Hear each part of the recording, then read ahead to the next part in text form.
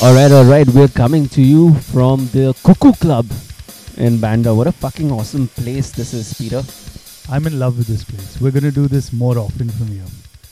Yeah, and hopefully we'll try and work out something where, like, I didn't know how cool of a place this was because we can actually host gigs here. You heard that first here. Horns Up Live. Yeah, so if that sounds like a great idea to you, just hit us up. And all the bands, I know you're going to hit us up first, but we want to hear from the audience first. Who's going to show up to Bandra, a nice, cozy place? Which is next to fucking Candies. Yeah. So that means there's food when you want, and if you come late, then that means you get food at half price. That's even better, right? That's even better, right? Cheap ass fucking place. So, I think we're a little ahead of ourselves here with drawing imaginary killers. Yeah, but I'm pretty sure in a gig-starved place like Bombay at this point, especially when it comes to metal and rock. Yeah, and who fucking needs backline anymore? Just plug directly into whatever you want. DIs. Dude, imagine watching Sudhet Singh here. Imagine acoustic doom, dude. Acoustic doom. Ancient wisdom with 2 V's instead of a W. I bet you didn't expect that reference. Nope. But I love that band, man. Anyways, we digress. And, by the way, if you guys want to reach out to us, it's HornsUpPod at... we are on what? Twitter. Yeah. Gmail. What's your Twitter? I'm at Trend Crusher. I'm at Asmo Annie. And we're getting this out of the way because we actually, in a very long time, have the guest with us who's hearing all this gibberish and thinking what the fuck he's doing here. And why he showed up on a rainy Saturday morning. Yeah, it's like Bombay is absolutely drowned out again. I'm telling you, this is perfect doom weather. I already have my doom playlist ready. And it's so weird, right? Because one of his early names used to be Water. I'm sure he's heard so much of that joke that now he doesn't even laugh at it. So, for you, those of you who didn't get the reference, it's Water Gent. Yeah, we're sitting here with the man himself, the guy who sat in his bedroom, called himself Hydrogent, and had jaws dropping, I think, of a lot of people around the world. Yeah.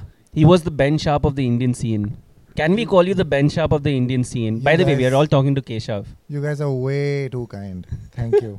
No, but how many times have you been called the Ben Sharp of the Indian scene? That's actually the first time I've ever heard that. But that really? Is, yeah. Okay, how many times have you been called Cloud Kicker of the Indian scene? I don't think I've ever been called that, which is mind-blowing because I see in many ways, like obviously, but like that's a massive compliment because Ben has been one of my lifelong inspirations. In fact, like when I was thinking of the name, because I had to change the name of my project from that very absurd name that it was. And the name I picked, the simplest way to do these things is to just, take a couple of references or like, things that inspire you or whatever and like sort of club them together. And I always wanted one word because, Cloud Kicker is it's like a portmanteau, right? Like you've got two words and you combine them into one. And so some of these, my favorite artists like Cloud Kicker, Ocean Size. And I was like, well, I'm going to just combine the two. So I was like, Skyharbor became Cloud Kicker and Ocean Size. Like it's my tribute to those two bands that are like probably like the two single biggest influences on me till date. So yeah. Dude, there's a reference to Cloud Kicker in the name. Get into like Skyharbor. Mm-hmm. Do you have a Hydrogen story, Animesh? Because I have one. Share yours first. Man, I still remember. So I didn't even live in India. And you lived in Dubai, was it? Yeah. I think that's when we first connected. Right. Yeah. But that was the thing. Like I was, and for those of you who've been listening to this podcast for a while, I keep making reference to this. I was like an outsider. I had like an outsider's view of the metal scene. And I still remember this was one of the things. And I had a few friends who were also Indian into metal and stuff. So I really knew that a band was a big hit the moment these guys also came and told me, hey, have you heard this band? And I still remember, I think it was probably on SoundClick or stuff like that. I heard SoundClick was where I first and I think it was also on RSJ primarily how I had heard. The forums? Yeah, the forums. That's how I kind of knew. We knew. News.com. Yeah. OG. I was...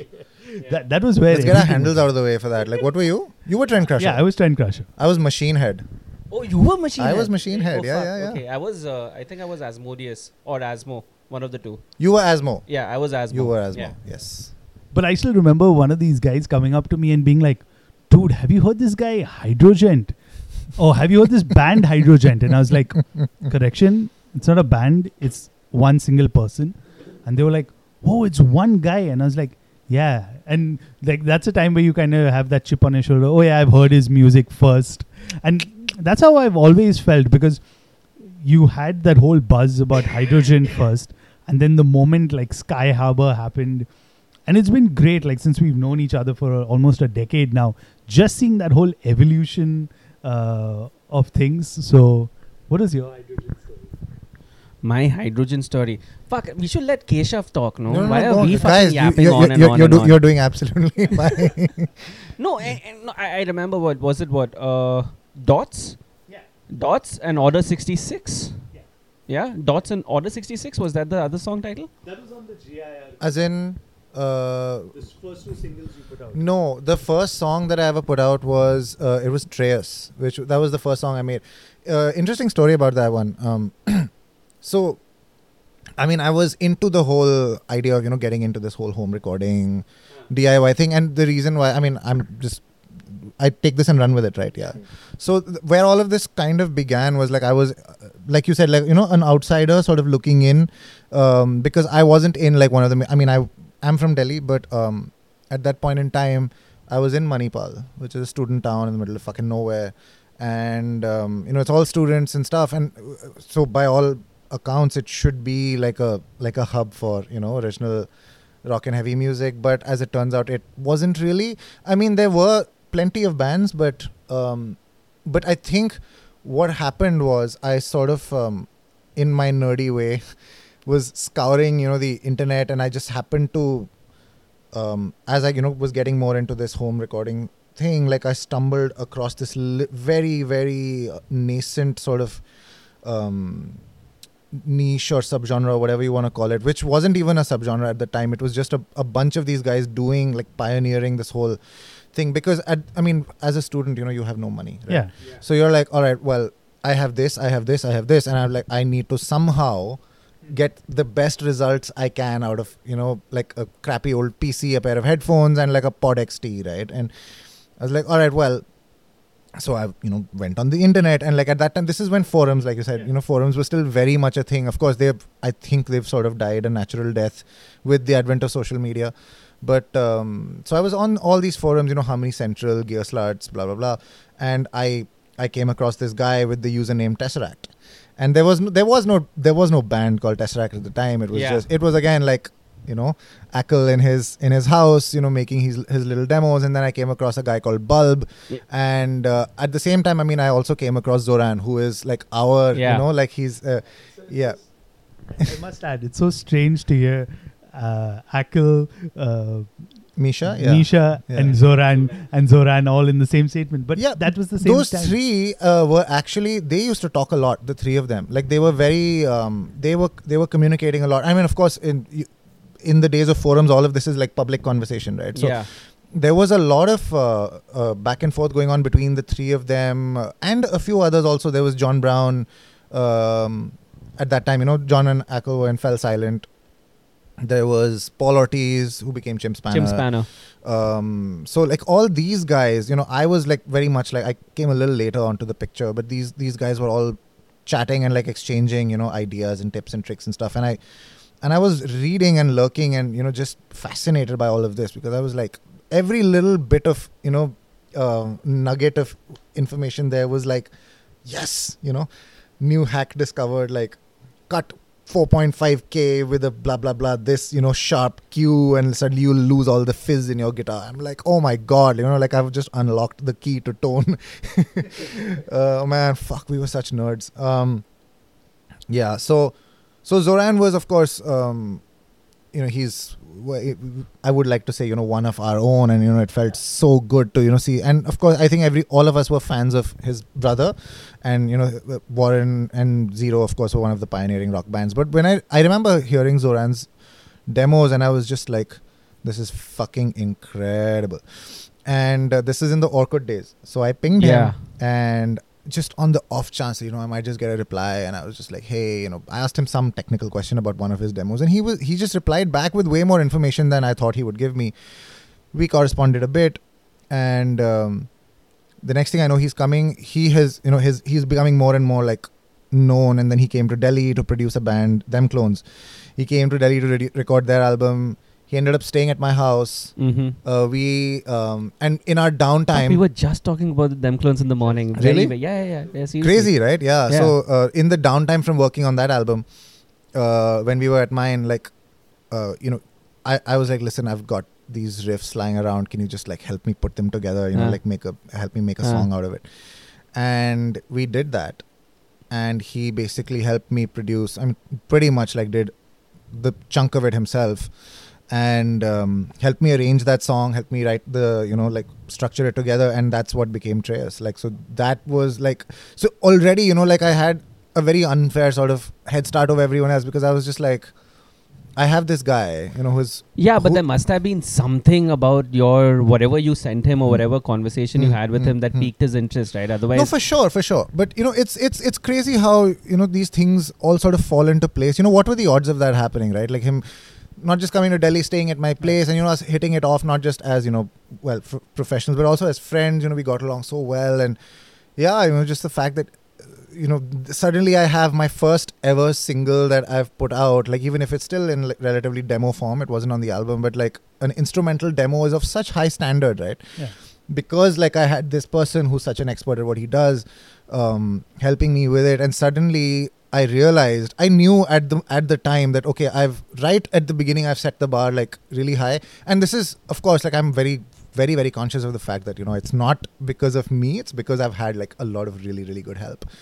But I recognize that now that I've set the bar high, and he's not going to be around every single time to, just like, sort me out every single time, with mixing and blah, blah, blah. So that, I think, made it very clear to me that all right, I need to match up to my own shit, and then Dots happened, and then or whatever, those other songs happened. Yeah, and I still remember listening, because I think it was probably on the forums where Machine Head uploaded, saying, hey guys, and there was like a specific area of the forums also where people would say like, hey, I recorded this, review check out it my and band stuff types, like that. And I still remember, promote your band. Was it that?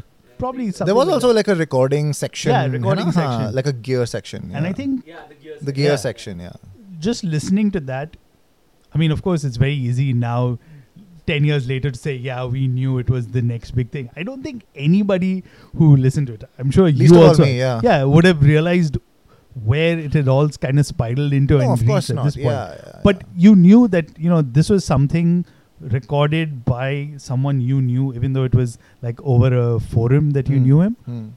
This was standing up to the rest of the stuff that you're learning. And let's put it into context also, the metal that was being released that time. This is like, no one had even freaking heard or even used the term gent at that time.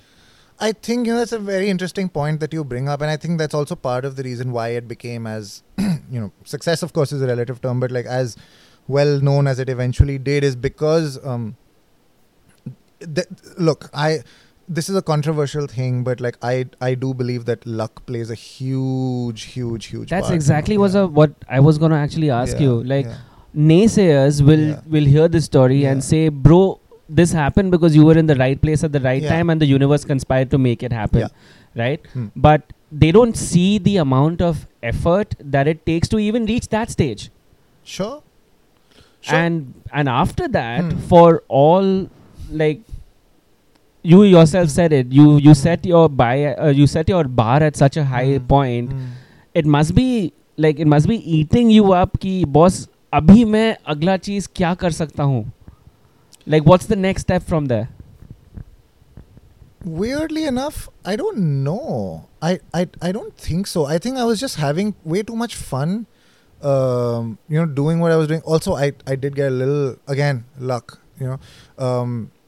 as it turns out, again, because we are in the digital age and because recording became digital and, now you could have things like templates and you could, have, so what I asked Zoran very nicely is like, that first session that you did for me, can I have a copy of that so I can make a template out of it and study it, and, break it down and like understand exactly how it's all been set up. And And so already like I have a way bigger head start than anyone else. Like not only have I had like a single like produced for me at a very high standard, I also have a free masterclass in how to mix right there in front of me for my own song. So I was just like, this is insane, and like you said about the naysayers, that's true. But I feel like, look, hard work is, of course, there's no substitute for it. But I do feel like pretty much everyone does that. I mean, it's not that's just like a basic prerequisite that you have to just take for granted. Like, I mean, without that, nothing is going to happen anyway. Like if you don't work hard, success will never come to you. I mean, it may, but it'll be very fleeting. It won't be sustainable. But I think there's a combination of hard work and, like you said, being in the right place at the right time that I think really sort of takes something from not just being good, but being good and also successful in terms of outreach and blah, blah, blah. And it just so happened that, this thing became a subgenre of itself, and, it became, the latest, what do you say, flavor of the month. Yeah. And I think we sort of caught on to the tail end of that, because I was also very much, like I was trying to be a perfectionist and, perfect the album and make sure that it was as good as it possibly could be. And by the time it came out, the first one, I think this whole thing had taken off, like the peripheries and the Tesseract. Yeah, by then I think, and that it was in full flow at that point. Yeah. I think by then even Periphery at that point, I still remember listening to their first album. They also worked so much on it, and then plus getting their lineup put together was such a groundbreaking band. Like they've. But let's dwell just on Blinding White Noise for a bit, because for me it's personal, because I still remember listening to Dots for the first time on a CD that came with the RSJ. And man, I don't think we can spend like multiple episodes talking about Amit Sehgal and now what a pioneer he was in the Indian music scene. Yeah. But just listening to it from, a clip that I heard on, the RSJ forums to now a CD, and then actually holding Blinding White Noise in my hand or getting that album in there, it seemed like a lot happened. But tell me, like from your perspective, you talked at least about Dots. Where did you kind of realize, or what was it, to get that album out? At which point? Because I still remember, and I'm going to make reference to an old interview we did years ago. I was actually watching it like a few months ago. Yeah, for those of you who can like find it on YouTube. And I still remember you were talking about at that time, B69, no? Yeah, B69, where you were talking about giving the album out for free. So where did it kind of change for you in terms of, I know we're going to talk, I'm going to make reference to turning points, but how did things change for you at that point? Again, I this is a difficult admission for me to make, but I have never particularly been a hustler, in life. Like I'm not really the kind of guy to go out and like really, like put myself out there. I think by nature I'm a slightly reticent, kind of like a slightly shy individual. Like, I'm not particularly fond of, thrusting myself into the limelight and stuff like that. So as it turns out, like again, I got lucky, because a lot of the opportunities that came were not because of me going and seeking them out. It was the other way around. I had sorry, what was the question again? So the what was it? How did the thing? Yeah, how did it turn from all of that into this? From something which was just on forums to Skyharbor, and then you're like, now definitely in history, you will go down as, or Skyharbor will go down as one of the bands from India that made it big. You had Daniel Tompkins singing on your album. Yeah, man. You know what I mean. Like, see, all of this stuff, you can't count on these things happening, right? You can't and I was personally like, I was a little. I'm like I said, I'm a shy sort of character, and like I was very kind of starstruck by all these people, So like I would definitely not have been the kind of guy to like reach out to, say, someone like a Tompkins and be like, yo, do you want to sing over my stuff? Like that imposter syndrome within me was also very real, like, theek hai na, I mean, I'm doing cool stuff, I'm having a lot of fun, but like it's nowhere near the level of these cats.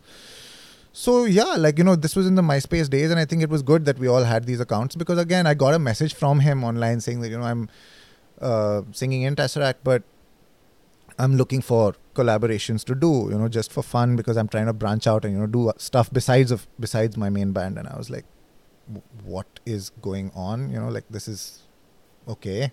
Yeah, because great. At this point, Tesseract was blowing up. Yeah, it was blowing up. I don't know if they were in that, the trajectory was very much. They were clearly the band that you talked about if we were talking about that sound. Yeah. That album had just been released. They were getting offers from, they were starting to headline. This is, places. I think this was pre the release of One, but it was when that Concealing Fate EP, which of course is like their definitive work. Yeah.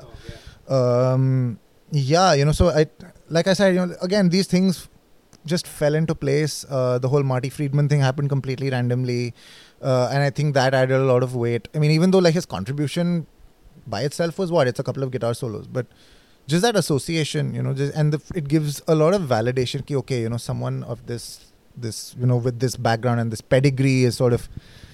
Yeah, and it also helps you get noticed, man. Like immediately when you hear of Marty Friedman collaborating with an Indian bedroom producer, you'll be like, I want to see what this is all about. Yeah. I want to hear it. And then I think that helped a lot with discovery, because hugely. I still remember from going back to my earlier statement of people who I knew in college who also listened to metal talking about it. Here there were a lot more people, and for all of us who were back on the forum back then, this was our guy. Like, we know this, and there was a lot of pride we took in that we knew this, we've seen how this is blown up. And I'm going to step forward a little more, but for me, another moment which is really great, and I think you might remember this well, is the N87 Weekender, when you went live as a 3-piece. Yeah. For me, as somebody who's been observing your career in the band for a while, that for me was a huge turning point. It was, no doubt. Because you went from being a bedroom producer, somebody playing your guitar, recording clips, to now a live band. Yeah. And that was like, of course, I don't know. With those musicians. Yeah, with those musicians. Yeah. I mean, I remember the story of Anoop, but I remember meeting Anoop, and Anoop, I think, had flown like 20 hours or something just to play that gig. That doesn't happen. That sort of shit doesn't happen. You know what I mean? Like, so even at the time, I remember thinking, dude, this is completely unprecedented.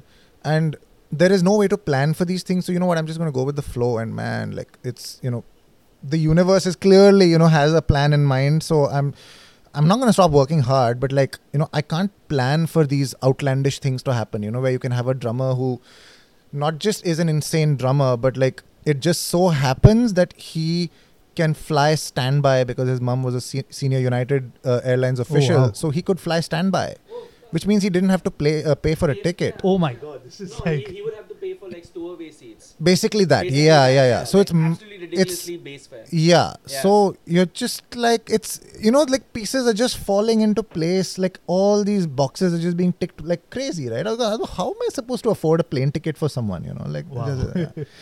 So like I said, all these things are just falling into place. Then the label scene, and I think that, of course, when a label first expressed interest, and it happened to be Basic, and Basic was again like working with these. Yeah.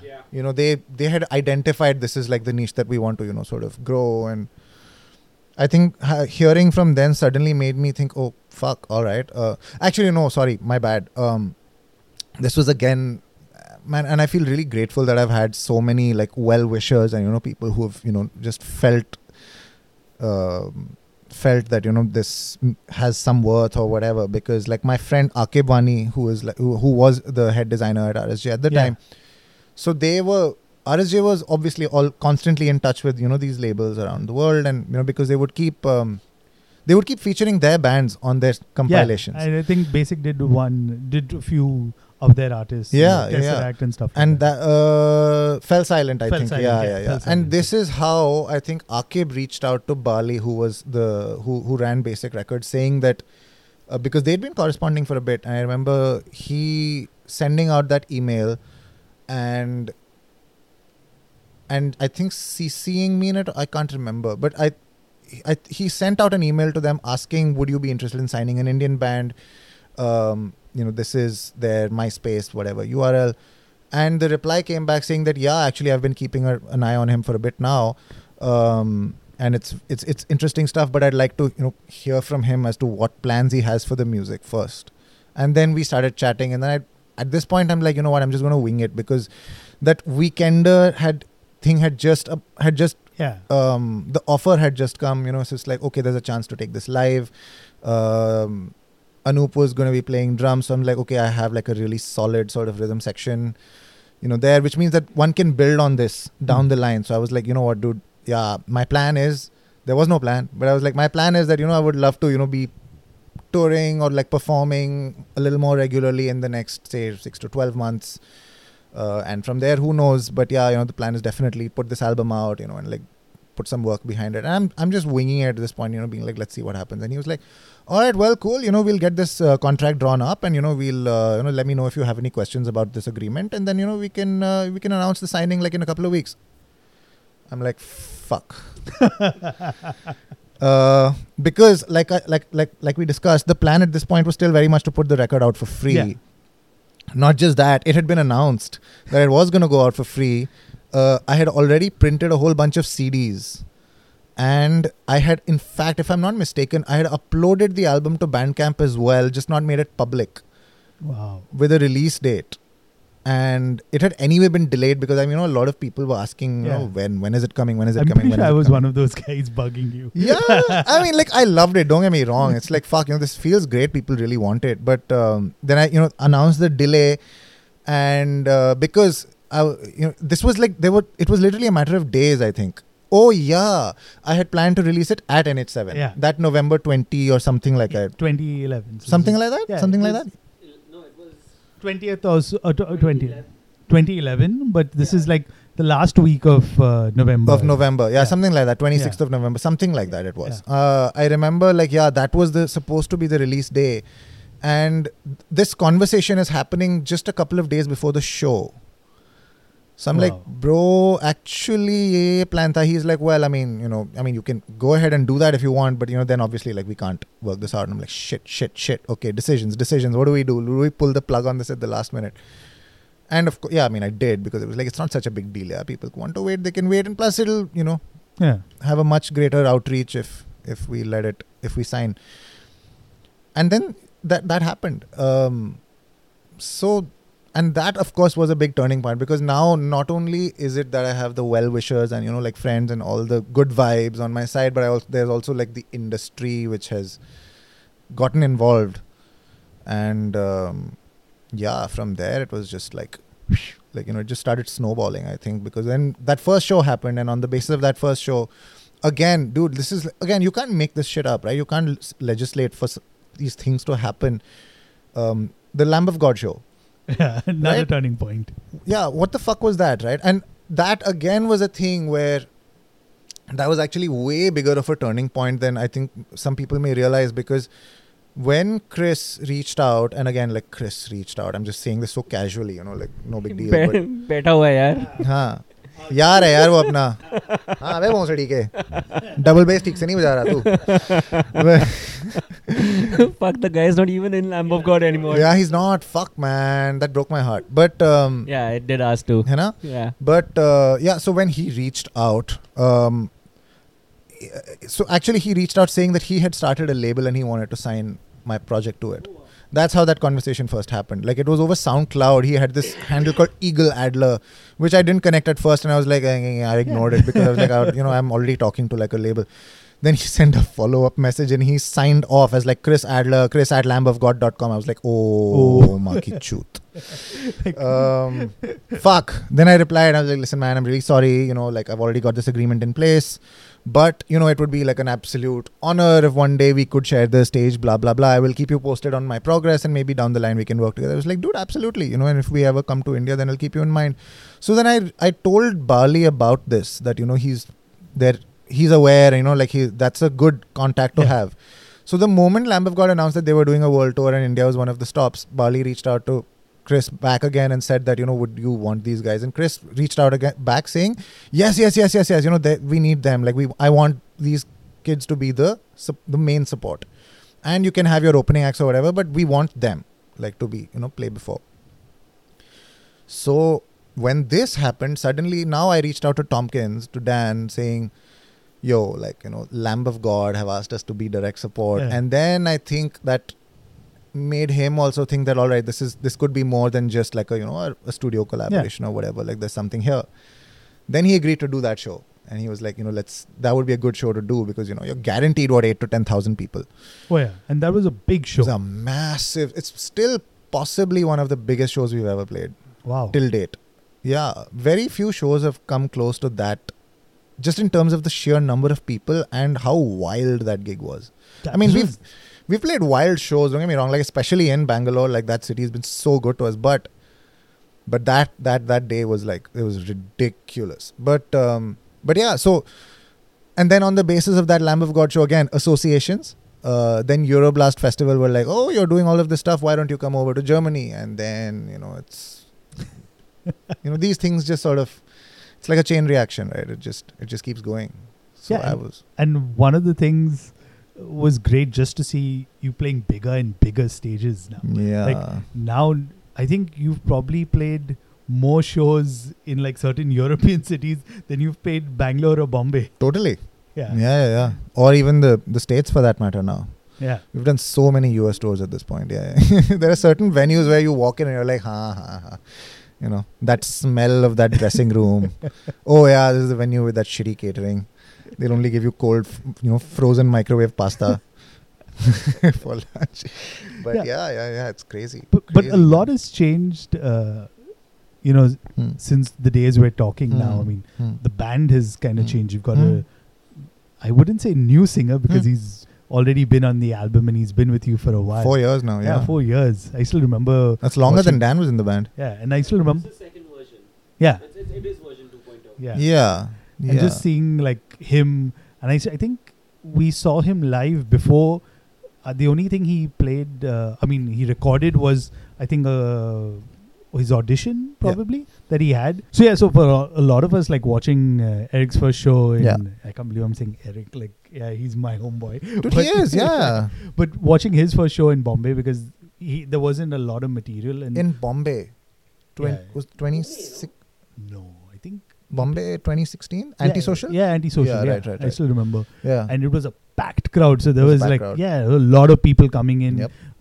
Who's this new guy? Is he going to kind of match up and stuff like that? I think that was our first ever Bombay show, actually. We played Pune a bunch of times, but we never played in Bombay. Yeah. So, and it was great just to see how he kind of fit, because for a lot of time you all played one side of Blinding White Ones, and now you all played the chaos side of him and just his... That was his idea. Wow. It was his idea. He was like, yo, you got to break out some of these riffs again. And I was like, sure. Yeah. So it was nice just to see that totally side of there. But like, how's the whole evolution been? I mean, you had Aditya come on drums, you had Eric.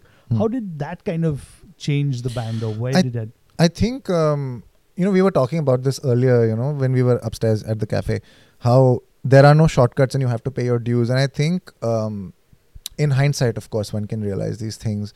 There was definitely a period where, we were flying high, like there's all these opportunities, and suddenly you feel like, you've leapfrogged your way up, because that Lamb of God show happened. And not that I felt, I'm till this day, like I very much try and keep my feet on the ground at all times. But, we were built above the BMs and, all these other bands. And these guys have been playing like for donkey's years, right? Like they're way more experienced as a live act than we were. That was like our first show as a full lineup with singer, and second ever show in our lives.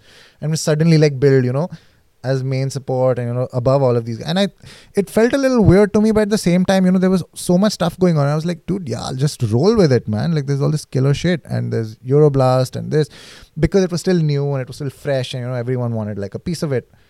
Then, once the novelty wore off, then it's like, all right, they're not really new anymore. We've been around for a bit. And then suddenly all these exclusives started drying up, like a Euroblast would not pay for us to go to Germany, have an all expenses paid vacation basically, and get to also play some music to a bunch of, crazy German fuckers and come back. So that these things started drying up, So it was like, now you're just another band on the circuit, and, you've got to slog it the same way you like everyone else does, because that's how it works. Yeah. And I think this realization was very sobering, because it was like, okay, cool. We've gotten a very nice leg up. But now it's, you've got to work for it, we're not going to have everything spoon fed to us, all the time. And I think these, what it involved, because up until that point, everything was like very scattered, it's like one show here, one show there, a festival here, festival there, high paying, whatever, well, not high paying, but definitely all expenses paid, you're not losing money on these things. And which is why I think, Dan, Anup, all of these guys were still able to do it, because there was never any question of it being like a career band. I mean, we might have wanted to, but it was also like, dude, this is logistically so impossible. So let's just have fun doing it, as long as, it's not too much of a stress. And then we realized that, well, if we're going to make it in this industry, then you have to pay your dues, and you have to, you have to grind it out and work your way up the ladder, because I mean, we're not flavor of the month anymore, and again, even if you are flavor of the month, that's very fleeting. That comes and it will go, and then again, you have to work. There's no substitute for the work. And then this realization that it was going to have a lot of time put into it, a lot of work, and a lot of investment also, financially, logistically, time, all of these things would have to go. And I think that was very hard for some of these guys to do, because they also had other projects. And in Anoop's case, I think he was with Intervals at the time, which, I mean, of course, that whole thing was quite a mess, and it unfolded very poorly for him. He got very unlucky there. But that was the one band at the time. I remember having this conversation with him where he was like, dude, I want to play drums. I just want to be playing drums. And this band is giving me the opportunity to do that. And I would love to do it with Skyharbor, but we can't, because Dan won't do it, And Dan also couldn't do it. He's like, he's got responsibilities, and the band is not about to start turning a profit anytime soon. And, he's got a wife and he's got a kid on the way. So it's like, and these are things which I can't even relate to, because I'm like in my, mid-20s, and I don't have any such responsibilities. Again, privilege, like we here are very privileged. We grew up in our parents' house. We don't have to pay rent.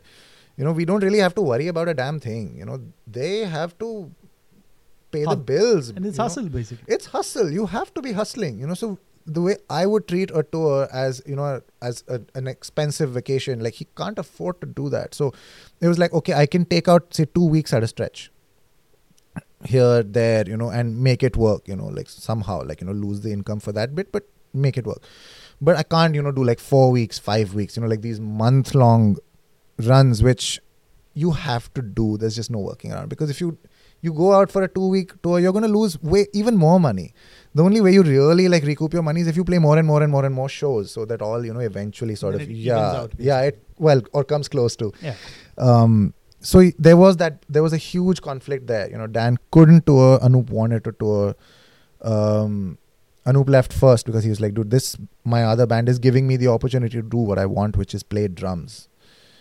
And so I was like, dude, I can't fucking stop you from doing that, because it's also then unfair to tell him that, oh, we've got this happening, and you cancel all your other shit and make this work, which on paper it should be, like whatever, whoever gets booked first. But that's the one that's allowing him to pursue his career, being a career musician. Like career touring drummer, and whereas this is going to be like a fun thing, so if there's ever a conflict, then he has to prioritize that. Similar with Dan as well. Like if there is ever a conflict, he has to prioritize the other thing. So both of them ended up leaving, so it was, I mean, and at this point, the question was, what do we do? Do we just pack it up? Because we've had a great run, right? Like it's been a lot of fun. We've achieved all of these things. We've played Download, like we've opened for our favorite bands, we've many bucket list things have been ticked off. So either you stop or, and there was very much like that question was there, like, do we just, call time on it and just do other things in life? It's not like we'll stop making music by ourselves. But yeah, then we decided, no, man, like this unit has a lot more to offer. And, well, the musical core of it is still the same, because, Anup didn't really write the music. Dan wrote just, he was the singer. So it was Dev, I and Krishna, and we were the core of it. So we were like, man, we have a lot more to do. We've got, we have all these ideas. And so, yeah, then we decided, let's do it with friends, guys who are really, who don't really have that kind of responsibility with other projects, and who can afford to, make this their main squeeze. So then we got Aditya on board, and then and then we were just asking around actually as far as the singer thing goes, because this was a very difficult thing for me, because I've seen the history of bands that lose Dan as a singer, and it's not good. Not good. Whether it be Piano, that was his first band, he couldn't continue with them because of time, fell apart. First Signs of Frost fell apart. Tesseract lost Dan, and then they went through like a fucking revolving door of singers. Like they changed every 6 months or something like that. Released like one little EP with each new singer until they were like, fuck it, yaar, tu wapis aaja. Yeah. So I was like, the history is not encouraging. Yeah. How do we do this? And so we were like, do we make it public and call for auditions? But again, my nature is like not to do these things. Like I just want to quietly get on with it and make the music. Like tamasha nahi karna. So then we asked around our friends, and I asked Forrester, who had again another bucket list. We got him to mix Guiding Lights. He's the producer for Carnival and the Aussie prog scene for folks who don't know. Right, so I asked him, do you know anyone who might be interested? Because location is clearly no barrier. So, can you, anyone in Australia who might be interested? And he was like, no, I don't know. But I do know this one American dude who I've seen like putting up some covers of, DLC and Carnival and stuff. And, why not just ask him if he's... so then we sent Eric a message, and the next thing he's like, he replies within hours. And we're on tour at this point. We're on the last leg of shows with Dan ever that's ever going to happen, and like Dan is in the room with us, and we're like, fuck, okay, how do we do this, and he's also like helping us out. He's screening everything that we do, and he's like, you guys should consider him, consider that, don't consider him, blah blah blah. It was like there was no like awkwardness there. He wanted the best for us, and he was trying to make it as smooth as possible. Then Eric replied back within hours being like, yeah, sure man, I'm down, what do you want me to do? I was like, okay, can you record an audition and send it? And he did that again within a few hours, and we're like, guys, I think we're good. It was hard though, because from then on, suddenly now it became like the glamour is gone, like all of that stuff is gone, like the time of shit falling into your lap is over. Now it's the time to hustle, and now when you need people to help you, industry guys, you need managers, you need booking, you need agents, because now you're just one of many, right? Because that gent thing is now, by this point it's plateaued, and it's also fading out. Now everyone's progressive. Yeah, so no, I don't think anyone uses gent anymore. Yeah, but it's all prog, right? You kind of brought me into a great segue, which is now, since you put out Sunshine Dust last year, how would you compare like the whole expectation, or at least forget the expectations, recording and writing that album versus Guiding Lights, not even going to Blinding White ones, but just the comparison? How different was it? Of course, complete different personnel, but the core remaining the same. You mean like in terms of the music, or in terms of the experience of just making it? Both, if you could. I think so. I think if it's not obvious enough by this point, we will never. Every album is going to be very different from each other. It's just because I think with every body of work, we put so much of ourselves into it that by the time it's done with one body of work, you're spent. It's like speaking in a particular language, right? And it's like, I'm burned out. Like you can't write like that again. It's like, I've poured all of my energy into expressing this sentiment, and it's done, and it's beautiful, and it's amazing, and I'm so proud of it, but I can't do it again. Maybe I'll come back to it like later, many years down the line, but for now I've said all that I needed to say. I've expressed all that I wanted to express in this vein, or in this, in this aesthetic. I can't find the right word, but you get what I'm saying. Yeah. Which is why then it's like, all right, cool. Saturated your... Yeah, completely, dude. So by the time the space that you were in at that point. Oh yeah. So by the time Guiding Lights was done, it was like, fuck, dude. Like, I mean, we love doing the whole long format song thing, but no way can we do that again. Like, it's like we want to do the opposite. Like, what still gets us excited? Because if we had tried to do that again, it would have felt like work. Now you have to match up to this, and you have to create something that's like that but better. And if you're thinking about it that way, then you're doing it wrong. Yeah, and listeners can feel the authenticity of it, man. Totally. If you're faking it, it's so obvious. It's so obvious. If you're trying too hard, to like recreate something. I mean, we all know that. As fans of music, we can tell immediately when something sounds uninspired or contrived. Yeah. We know. So I was like, "Wo to nahi karna," So then we're like, okay, let's dig deep and see what still exciting. this is where, you listen to different music also. You're exposed to different music all the time. So, you're like, all right, cool. This is cool.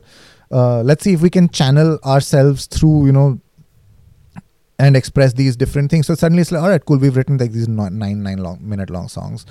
How about we try and write, shorter ones? How about we try and, focus more on hooks as opposed to, like these massive passages of sound, because that was now exciting. It was like, we've not done this before. Why? It's a challenge. It'll be fun. So that's how Sunshine Dust became a thing, because it was what was exciting us at the time. It wasn't like the easy way out. Trust me. Like, a lot of friends have told me, like, to my face that, I didn't like that last album. You're trying to be something that you're not. I'm like, you have no idea, like what it feels like when you've said something and you've said it to the point where you need to find something new to like keep it, or else it's like you stop.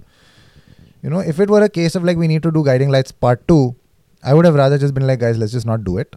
We've done Part 1. It was insane. Like, there's no way we can replicate that again. So enjoy.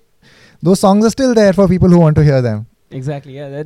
That's a point that most people don't get. They don't. Hey, if you want to listen to that, it's there. Just listen to it. Exactly. It's right there. That's what I tell anyone who wants to listen, who says new Metallica sucks. There's old Metallica. Go. It's listen to those first albums. Yeah. What's wrong with you? But on to the next thing. I mean, coming to the music part. If you look at the album, top to the end, you have, Dim. You have... which was your single? Yeah. Dim was the first official single. The second one? Yeah. I think Descent? Yeah. So when you look at Dim versus Descent, you have like, there's a huge, and those two, I mean, essentially were the singles that you put out. Yeah. Leaving the songs that were released before the album. There was such a contrast in that. So you're just wondering, where is Skyharbor going with this?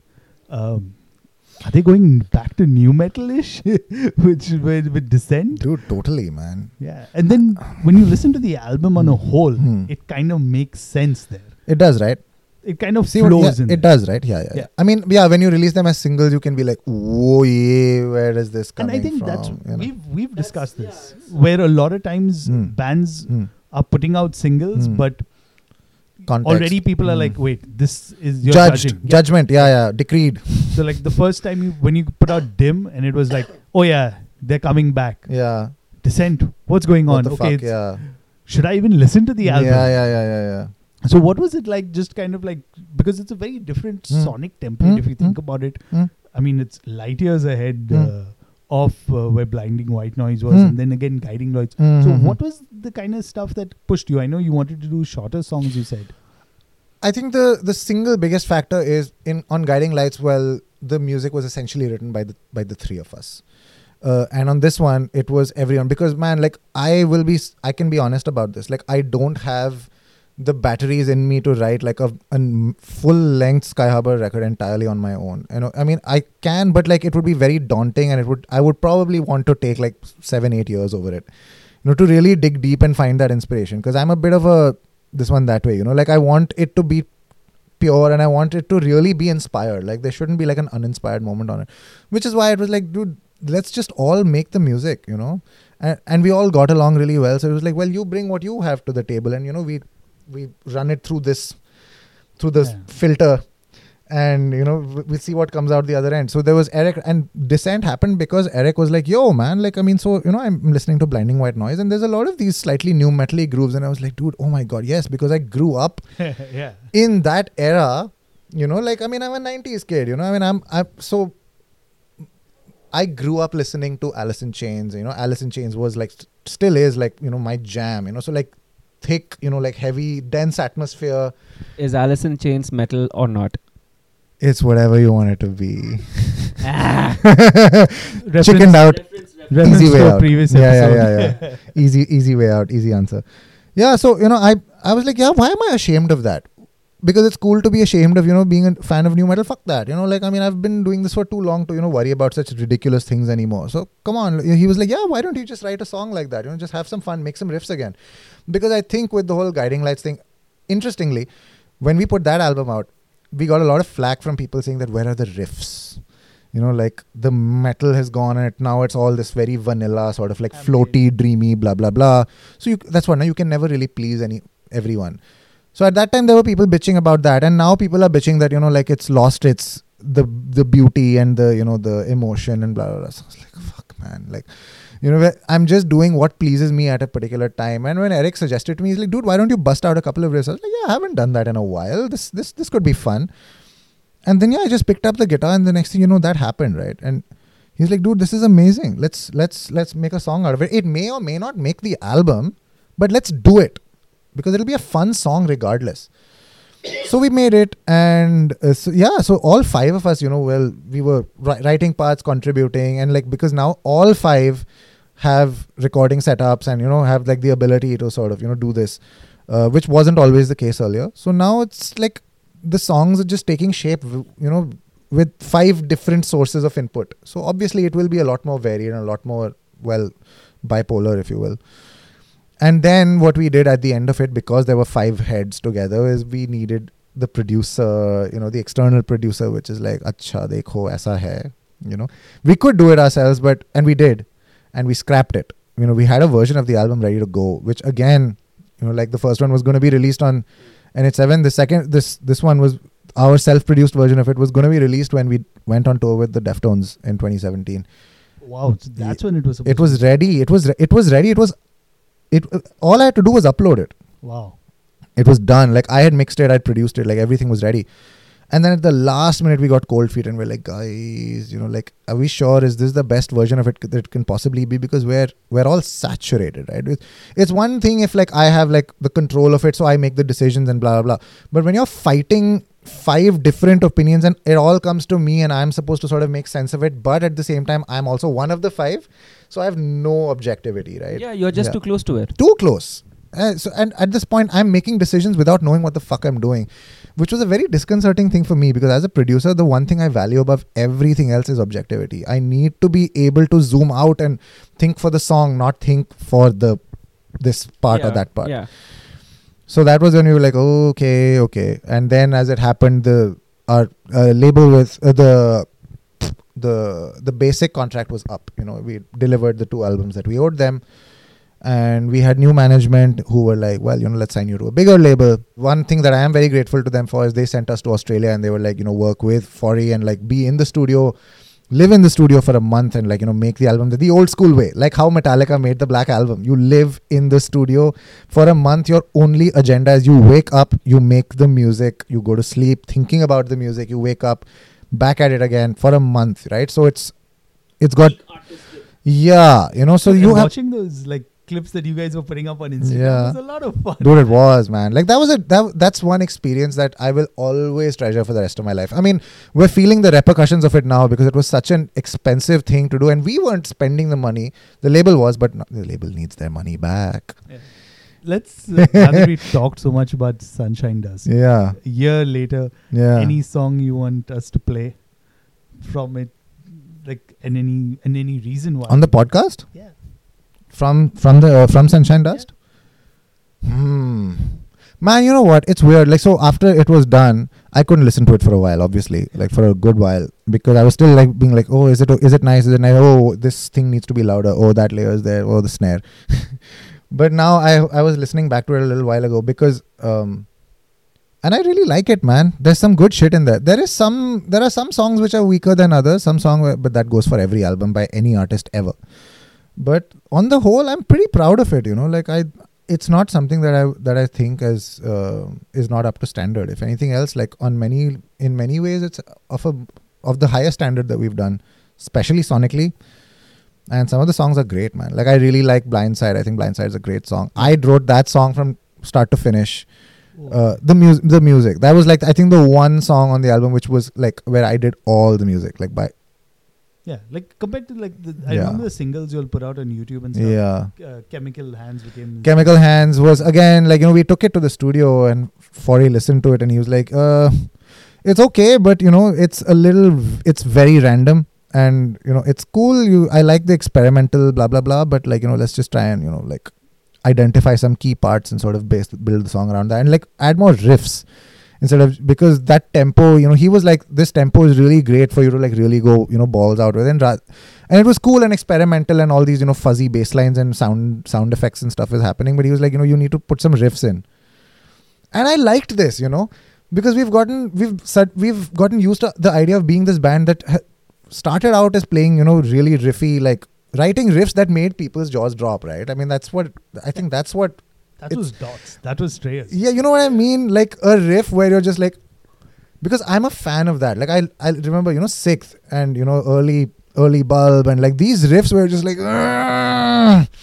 yeah, I think if I can say, that was my like peak aggression days. Dude, where you same, man. Listening to like Sixth for the first time, you're like, what the hell? Dude, it scares you, right? Yeah. I was scared. I remember the first time I heard Sixth, and I was literally like, whoa, like it frightened me. Like those were. I still couldn't believe that they pull it off live effortlessly. Yeah, exactly. Exactly. That was my first exposure to Sixth live, and I still couldn't believe that it was happening, and it was a near copy rendition of this thing, man. Of that the was album actually live.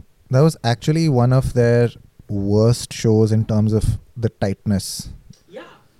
Can you imagine how good they are? And for me as a viewer, it was fucking incredible. Yeah.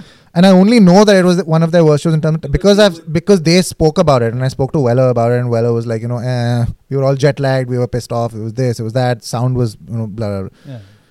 Jesus Christ, it's like standards, man, standards, You look at it and you're like, that shit doesn't come easy. But let's get to a song from Sunshine Dust. I think Menace. Right. I really like Menace. Why? Actually, Menace and Temptress is supposed to be one long song. That's one decision on the album that I'm not happy about, that they split it up into two. It was supposed to be one big one. Can we then play it out as the way it was? Please. Because when we play it live, we always like just play them together. Guys, here's Menace and Temptress, the way it was supposed to be. The way it was meant to be. Yeah.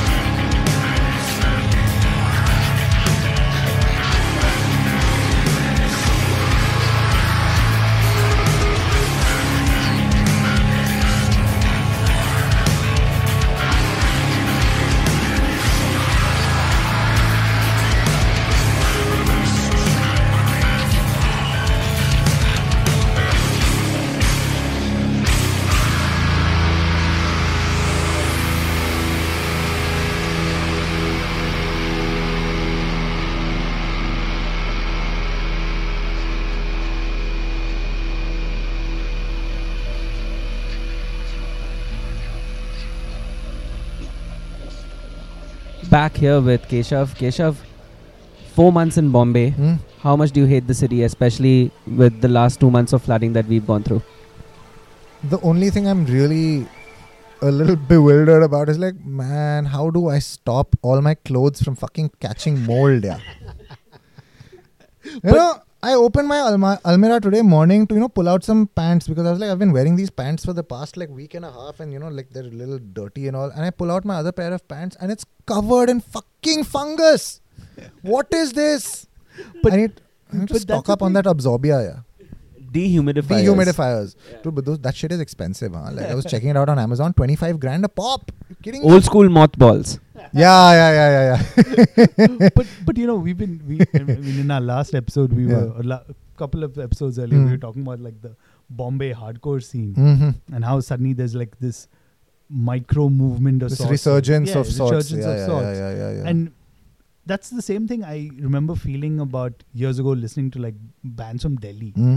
Like that aggression, that balls out aggression could only come from a place like that. You think so? I mean, Undying Ink is a prime example.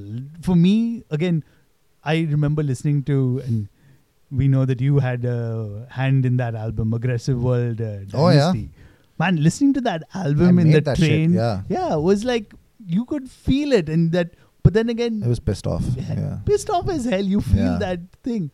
And that's the same thing. My first question, since you're now a recent native of Bombay, do you see a kind of difference in like just the scenes?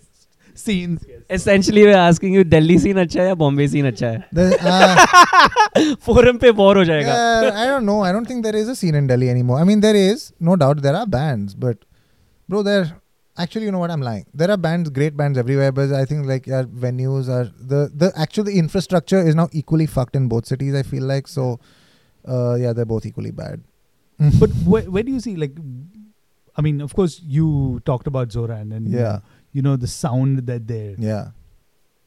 Is like you moving to Bombay going to have a different sound on Skyharbor, for example? No, definitely not. I don't think that. No, I'm too far gone to like have things like this. You never know. Never say never. But you know what? I did feel at a point that there was a sound to the scene from both cities. Like Delhi had like a slightly.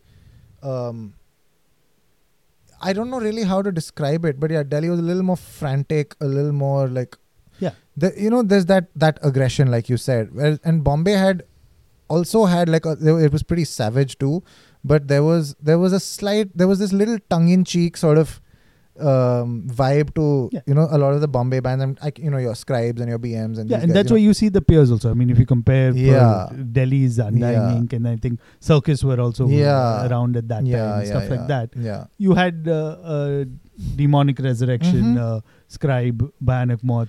That way, man, I actually feel like, if I have to be completely honest, I don't really think either city has really developed like its own signature. It's certainly not like, a Seattle, for example, where you're like, okay, this is the sound of this city.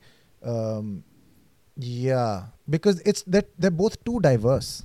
And face it, man, it's not as if rock music is our first choice of expression of music at the end of the day. Certainly if not you English. were to, definitely. No. I mean, if anything, the sound of Bombay has now become defined by the gully boy and the hip hop. Correct.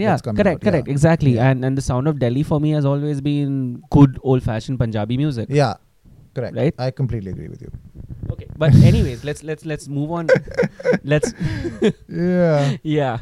Sorry, Delhi scene. It's an interesting thing because it just goes to show how universal, what a universal language the rock and metal thing is. Like, of course, yeah. Everywhere you go, you will find it, But then again, I think we're still a while away from taking that and like sort of making something really distinctive about it, which is shaped by our surroundings. I don't think we're there yet. Okay, so here's the next question. Completely jumping fields. When you work as a producer.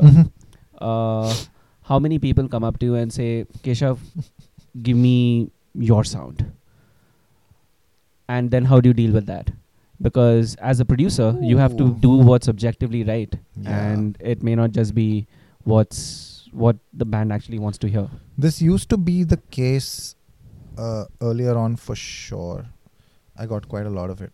And And I have to admit, at that point of time, because I was still, you know, when you don't really know all that much, when you're not that clued in on, you know, on your skill set, you know, I mean, you're good at like maybe a small little mic, your zone. You're really good inside your zone, but you're a little afraid, I think, to step out of it. Not because you don't want to experiment, but because it's like you don't want to disappoint your client, right? So you're like, you would rather do this and do it well than, you know, like take a risk and whatever. So I do feel like earlier on I did make the mistake of maybe accepting that, not accepting it, but like, just being like, okay, cool, I'll give you, you know, the same sound, which of course you can't really, because this, you know, it's sounds versus, you know, performance also. And I think skill. there's a difference between sonics and a sound. Of course, like if everyone can replicate Slash's guitar tone, that doesn't make you Slash. Exactly.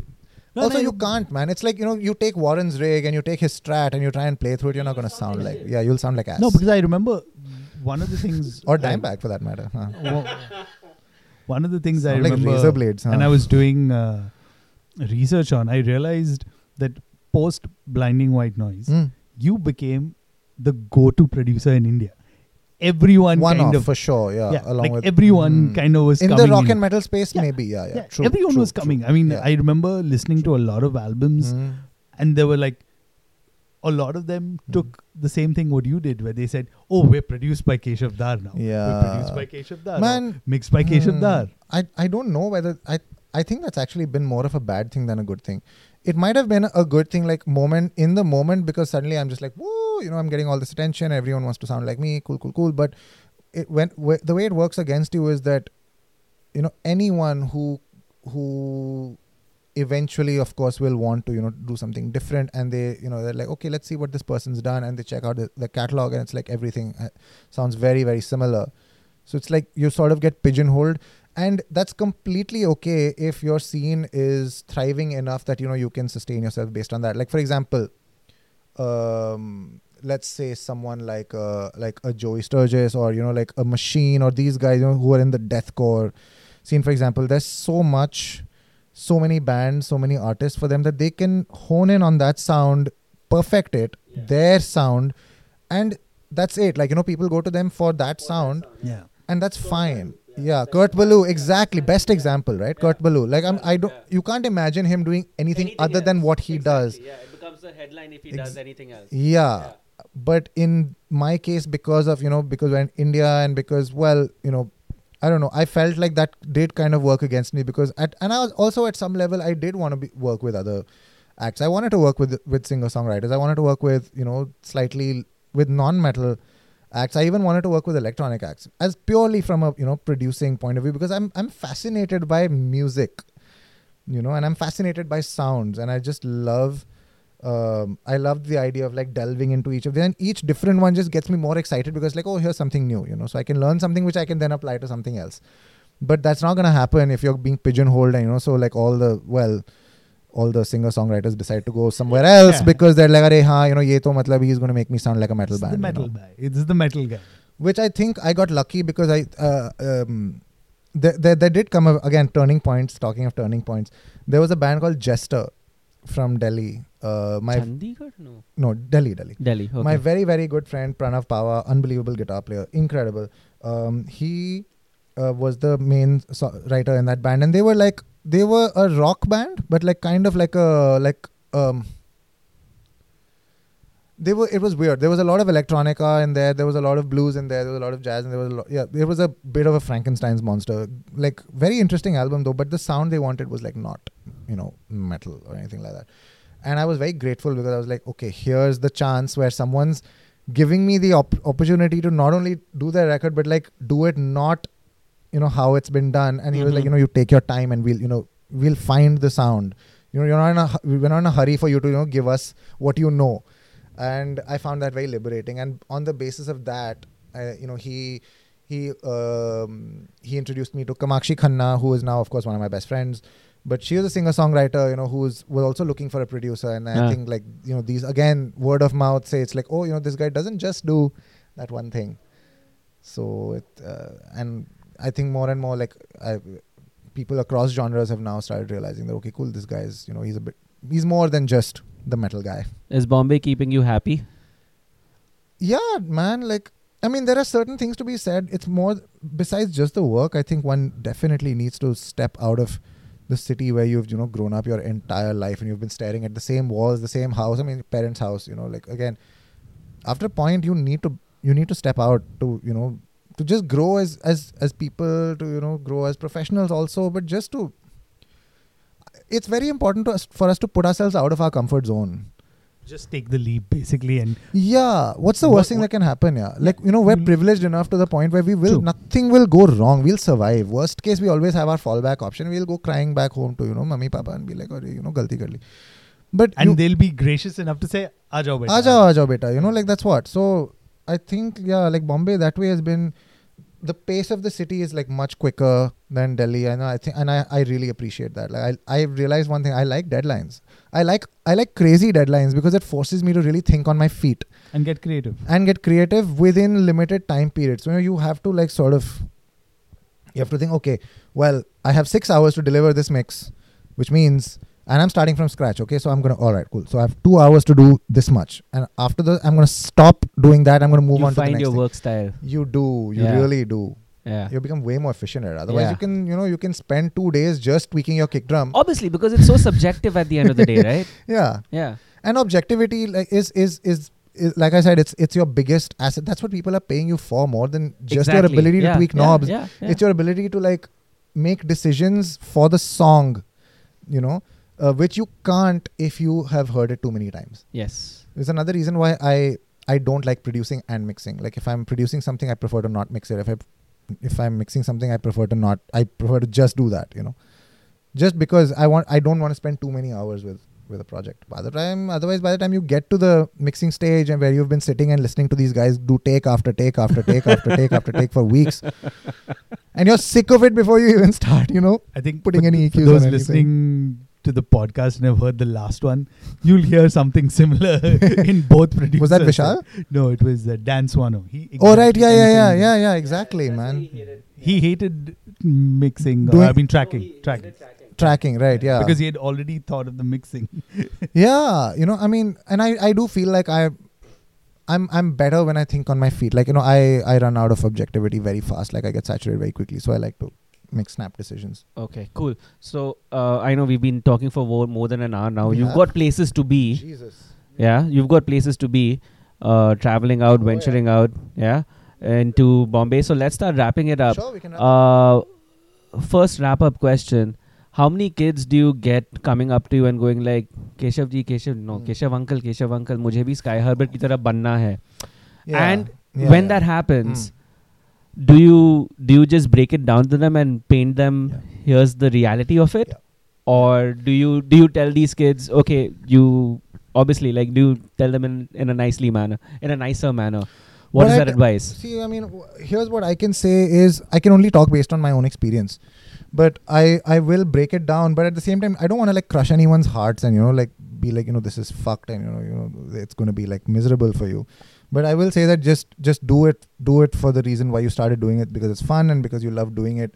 And if you organically get to a point where enough people are interested in what you're doing, not just interested in what you're doing, but interested to the point where they are willing to put money behind it, that's when you can maybe consider treating it as, like a side thing. And then eventually, start considering it as maybe like a full-time career. Because there's nothing worse than jumping headlong into something which you love, having it, bear the responsibility of having to pay your bills and then resenting it because it isn't. Of course. And it's only going to get tougher because technology is now so easily doable that anybody can fucking make it. Exactly. Right? Exactly. Right. Yeah. And I mean, this is the reason why your big studios are shutting down around the world. This is the reason why your big time producers, and I will name no names, but this is the reason why some of these guys are basically bitter old fucks. No, but I mean, I hope this. And they sit all day and they just complain and bitch about the fact that this kid in his bedroom with a MacBook is like calling himself a producer. I'm like, bhusadi ke, I can do what you're doing, but that's the thing. There's always someone snapping at your heels. So you have to keep reinventing yourself. And if you don't, it doesn't matter what you've done in the past. It matters. You're only as good as your last piece of work, right? So and never. I think it's for any job. Yeah. I think that's the same thing. It's the same thing with any creative field, with advertising, film, sound. Yeah. But it's been great just to kind of, and refreshing to hear, because you have a lot of people who have their stars and looking at the stars and saying that, wow, this is where, or a lot of people who probably have been following you for a while saying, Keshav has kind of made it, but it's not been an easy journey. I don't think I've made it at all.